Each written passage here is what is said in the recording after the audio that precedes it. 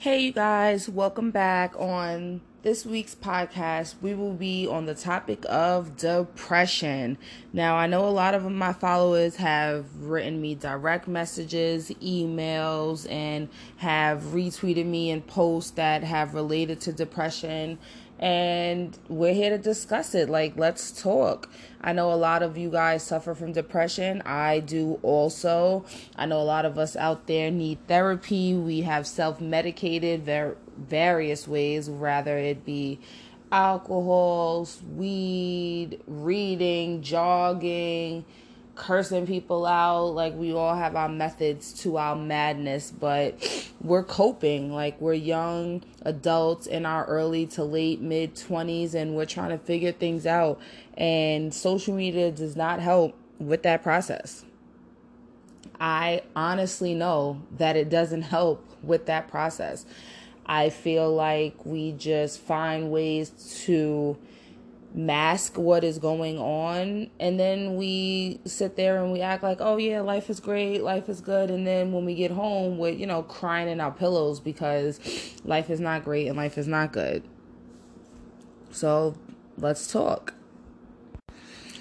Okay, we're back into it. So here we go. What do I do to help me with my depression? The first thing is getting up out of bed. Sis, you got to get out that bed. You got to get out that slump. You have to get up. You have to go in that bathroom. You have to wash your face. You have to brush your teeth. You have to take a shower, and you have to put on clean clothes.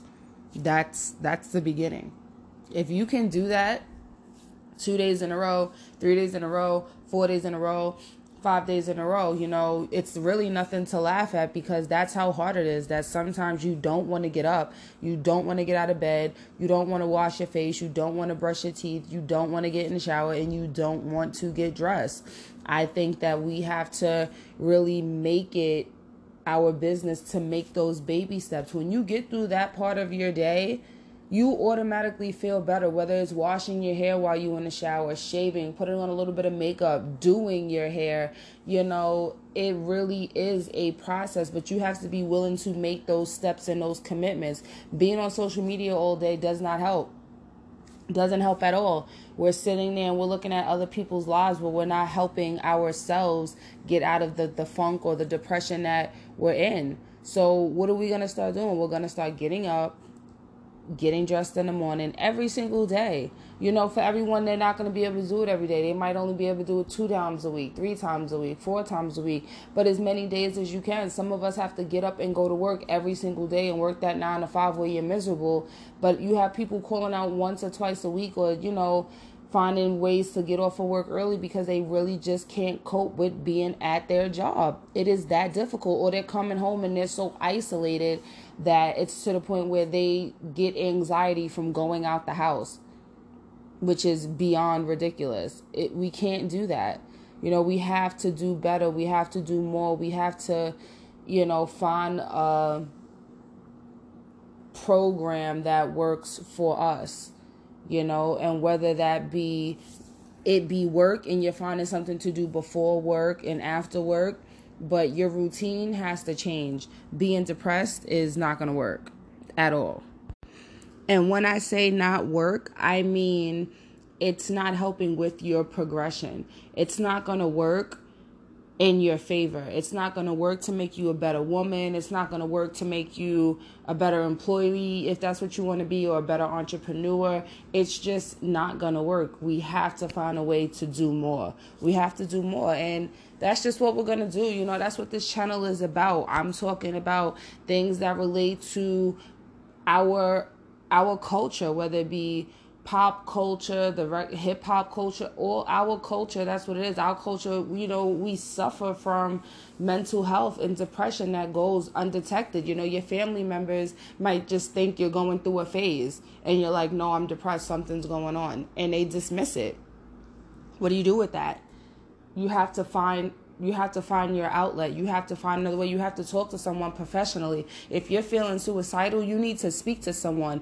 Call the back of that health insurance card and see who takes your health insurance, so you can go speak to someone, and you don't have to tell anyone. You can do it for yourself, by yourself.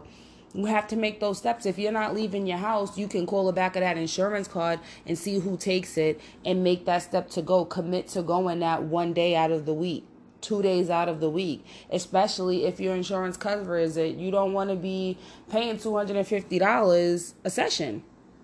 That adds up. At the end of the year, that's a vacation you could have went on to, further your mental health or your state of mind.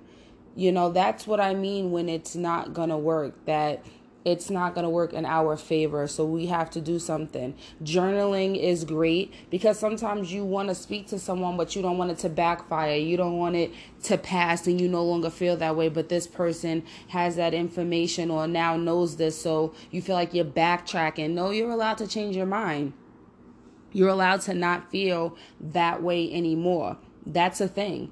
You're entitled to that. Your state of mind and your peace of mind are the only things that are keeping us going or keeping you going. And we have to commit to holding on to taking care of that, taking care of your peace, your inner peace. That's very important. Looking through that third eye to make sure, things are in line, whether that's praying and you increase your alignment or whatever type of spirituality you practice or whatever faith you believe in. You have to get that aligned. You start going to church. If not, turn on the TV, listen to a podcast, read the word, get a book on Bishop T.D. Jakes and just enlighten yourself or just have another way of thinking. Because sometimes the way that you think inside of a depression or inside of that anxiety, not healthy. Not healthy, especially if you have children. You don't really have an outlet. Young children, if you have young children, you have no outlet. You're crying in your bathroom or in the closet. Or when they sleep. That's not healthy.